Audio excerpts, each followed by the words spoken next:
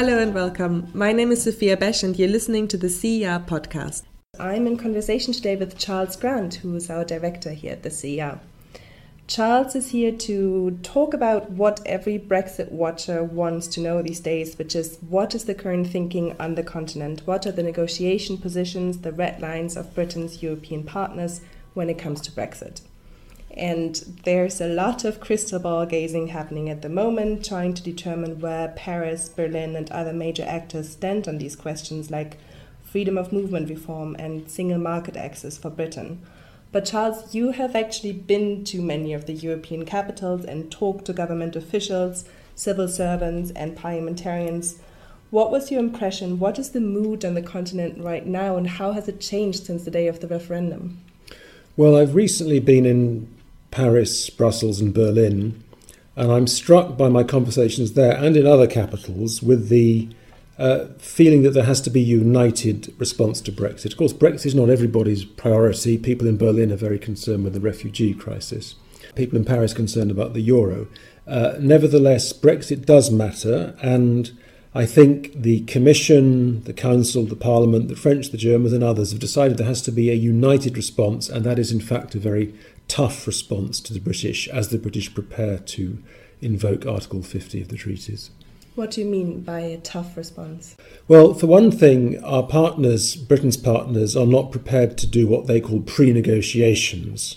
They won't negotiate with the British until the British press the button of Article 50. Of course, once the British press the button, they've just got 2 years to do the entire negotiation. So the British would quite like to do some of the negotiating before they press it, so they're under less time pressure. And they've gone round saying to the Germans and others, well, look, if we ask for A, B and C, how will you react? And the Germans said, sorry, we're not prepared to do a pre-negotiation. You'll have to take your chances and invoke the article and then we'll talk to you. And that's one fairly tough attitude, which has upset some of the British. The other one is no compromise on the indivisibility of the four freedoms. The EU's four freedoms, so-called, are free movement of people, goods, services and capital.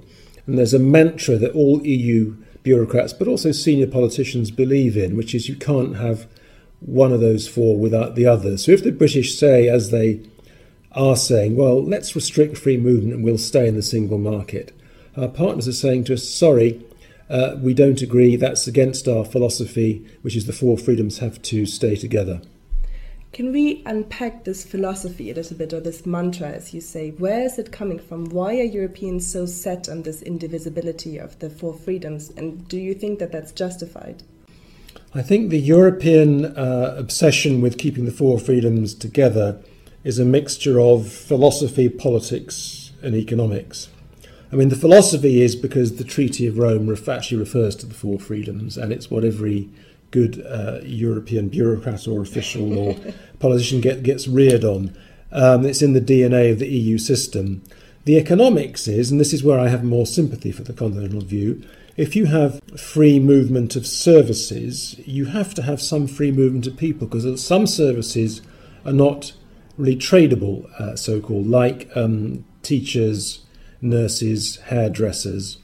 And in order to have really free movement of those non-tradable services, you need to have free movement of people to make the free movement of services work. So there is some economic justification for the continental view. But I think the biggest reasons behind this obsession with the four freedoms are institutional and political. The institutional one is that if you allow the British a special deal so that perhaps they could have some bits of the EU and not the other bits, be half in, half out, in the single market, but allowing to restrict labour, then other countries inside the EU or outside would ask for the same deal. They'd ask for a privileged position on the same way that the British would have a privileged position. And then the institutional coherence and integrity of the EU could, at least in theory, start to unravel. So this makes the Commission and the Parliament in particular very uncomfortable as the leading institutions of the EU. But the biggest argument of all is politics, and it's about the fear of populism. Particularly in Paris, I hear people saying, look, if the British are seen to thrive outside the EU, if they can have the economic benefits of membership without the costs of membership, then Marine Le Pen will point at the British and say, look, the English are doing really well over there outside the EU. They don't have to have the ECJ, the European Court of Justice rulings. and their economy is doing all right, so let's go there and join them. And so where there's a threat of populism, which is particularly the case in Paris, but also in Rome and in The Hague and many other cities, there's a feeling that we mustn't help the populists by making life outside the EU look appealing. So for all these reasons, our partners are not prepared to compromise on this point, and I think the British will have to accept that if they want to stay in the single market, they'll have to accept free movement, and we know that politically that's highly unlikely the British can accept it. So Britain will be leaving the single market, we can predict quite safely, I believe. Now, you're saying that the Brits are going to have to accept this, but is it your impression that for now British officials, the British government understands where the Europeans are coming from? Do they understand the rationale for the European position? I think the most senior officials who work on EU issues are quite well informed on what our partners think. But I do worry about the political class. I mean, the British political class is famously not terribly well informed on the EU. Not very many of them, Tory or Labour, have become EU experts. And I think there is a danger that the British will end up asking for things that our partners will find unacceptable, and therefore that the divorce could become quite acrimonious, because the British perhaps need to spend a little bit more time talking to their partners, just finding out why our partners think what they think. One argument that has been very popular in Britain was that European continentals will be likely to reform the freedom of movement in particular because they themselves have an issue with migration as well. Is that the sense that you got in your conversations? Well, in London, I keep on hearing politicians of all parties say, well, we're not so special in Britain. We don't want a lot of free movement with the EU. But the reality is immigration is not popular on the continent. And so our partners will come round to our viewpoint. And maybe by the time we leave the EU, they'll be willing to give Britain a special deal on migration because they themselves will be restricting it. But I have to say, I think this analysis you hear in London is false. It's not well informed. It is true migration is a big issue in many EU countries. But in my view, the thing that matters most in, say, Germany isn't intra-EU migration, it's extra-EU migration. It's not Polish plumbers, it's Syrian refugees. I don't see continental European countries really converging with the British. The British have a particular problem with EU migration. Most other countries have a particular problem with extra-EU migration. Now, we often think about these negotiations as if the UK was on one side of the table and the EU was on the other side. But of course, Britain is going to have to negotiate with 27 different member states with national interests. Do you sense differences already? Are there topics where Paris, Berlin and Rome disagree? At the moment, the 27 are maintaining quite a good common front, quite a solid common front vis-à-vis the British. I mean, this may change, but do remember that the main negotiating will be done by the European Commission on behalf of the EU, following a mandate set by the European Council, where the member states are represented. And I think the Council will monitor and watch over the Commission as it negotiates, but the Commission will do the negotiating. The Parliament will also play a role, not in the negotiations themselves directly, but remember that the Parliament has to approve the deals after both the Article 50 divorce settlement and the free trade agreement that the British will negotiate with the EU in the long run. So the Parliament's an important factor. I don't at the moment detect big differences amongst the 27 and the institutions, except of tone.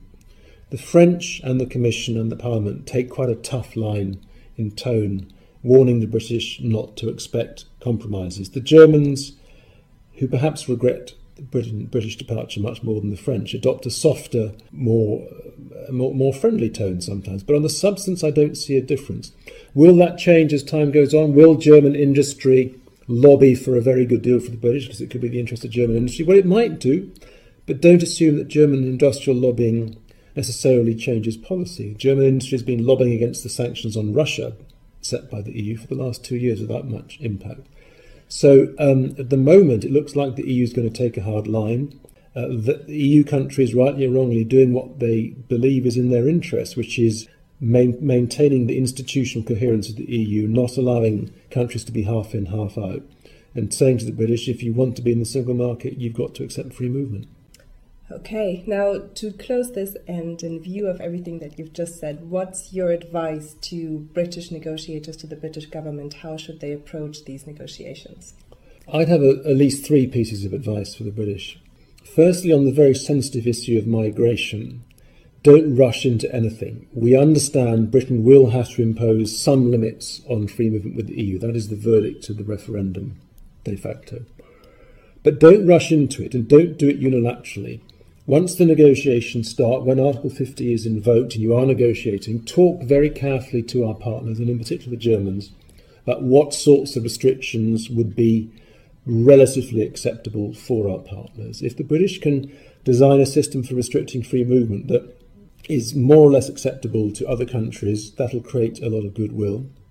Secondly, a fairly obvious point, don't ask for everything. The British are in quite a weak position in these negotiations because the clock will be ticking once Article 50 is invoked. If there's no deal at the end of the 2-year period for Article 50, the British will leave the EU without any cover for their economy, without many rights for their economy, without protections for their economy, without access into the continental market. So it's in Britain's interest to get a deal. They need a deal. They need the goodwill of Britain's partners. So one way to win that goodwill is prioritise. And if you're going to ask for something really difficult to obtain, like passporting for the City of London, you've got to be prepared to pay a price, perhaps paying money into the EU budget to buy access for to the single market for financial services.